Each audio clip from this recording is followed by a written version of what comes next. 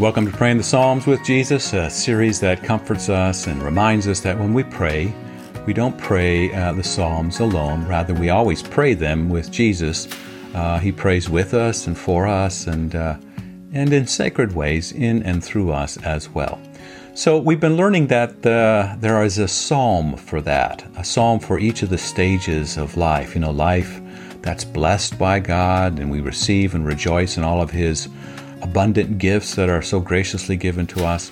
Psalms for, those periods where we're in the pit, in despair. Maybe we put ourselves there, or the world has placed us there, pushed us into the pit.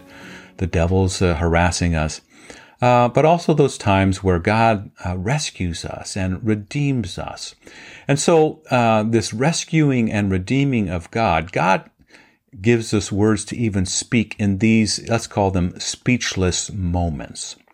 Moments where we are overcome by the triune God's blessings to us. I suppose a word would be awe.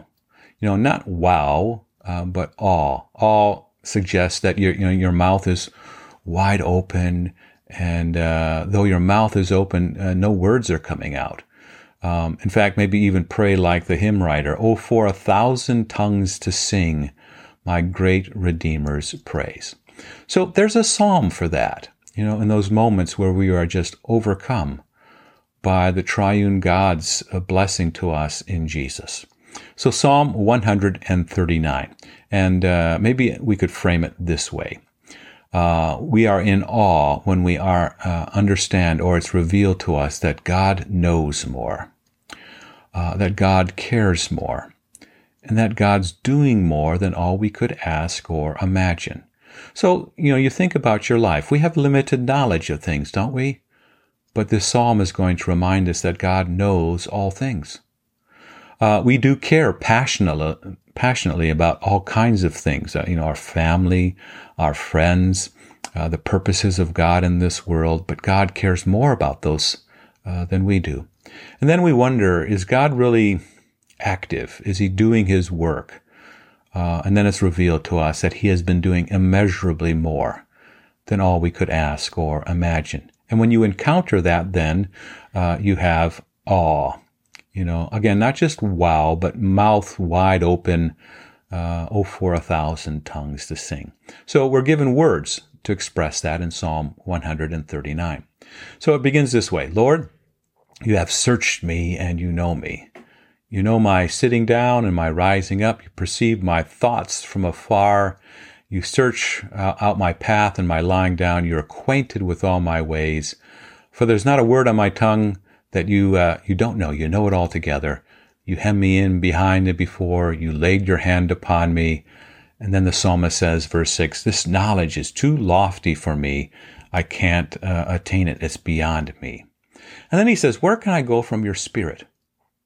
And where could I ever flee from your presence? And he says, if I send up into the heavens, you're there. If I make my bed in the depths, you could say Sheol or the grave, behold, you are there. And isn't that true, right? That when Jesus went into the grave, there is no place where we are going to be that God Himself has promised that He also won't be there with us.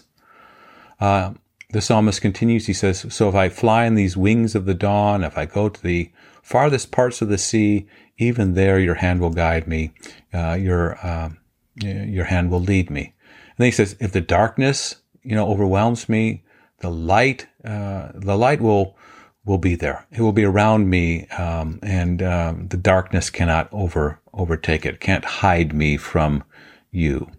And so there it is, right? God knows more, and God cares more, and God's doing more than all we could ask or imagine. Another way you could look at this psalm is a birthday psalm. So, read it on your birthday, reminding you of God's activity, His care for your life, His purpose for you within His kingdom.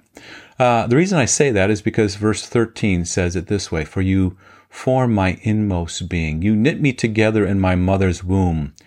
And the psalmist says, I'll give you thanks because I'm wonderfully made. Your works are wonderful. I know that full well. So, it's my birthday.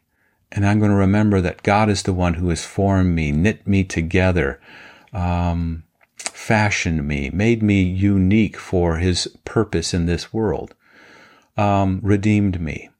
And then, you carry on. Verse 15 says, my frame, it wasn't hidden from you when I was made in the secret place, woven together. Your eyes saw my unformed body. And then it says, in your book, they were all written, these days of ours, right? They were all written, ordained for me, before one of them ever came to be. And then this idea that God's thoughts about us are so many, the psalmist says, if you were to count them, they would outnumber the grains of sand. And so when I awake, I am still with you. And you read that psalm, and it gives us words to speak. Because when you encounter, this revelation that God knows more, we're limited, but God knows everything, beginning to end, from infinity to infinity, eternity to eternity. God himself knows all. He cares more. He is active. He is working. And sometimes we don't see it, and then it's revealed to us, and we cry out like the Apostle Paul, he is able to do immeasurably more than all we ask or imagine. So here's a little excursion for you in those speechless moments of life. You're asking for 1,000 tongues to sing. Read Psalm 139, begin the conversation, your words, God's words. And again, take heart. We don't pray the Psalms alone. We always pray them with Jesus.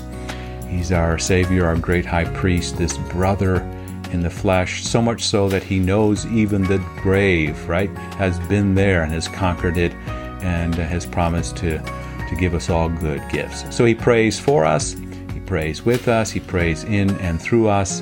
And so we learn to pray by praying the Psalms with Jesus.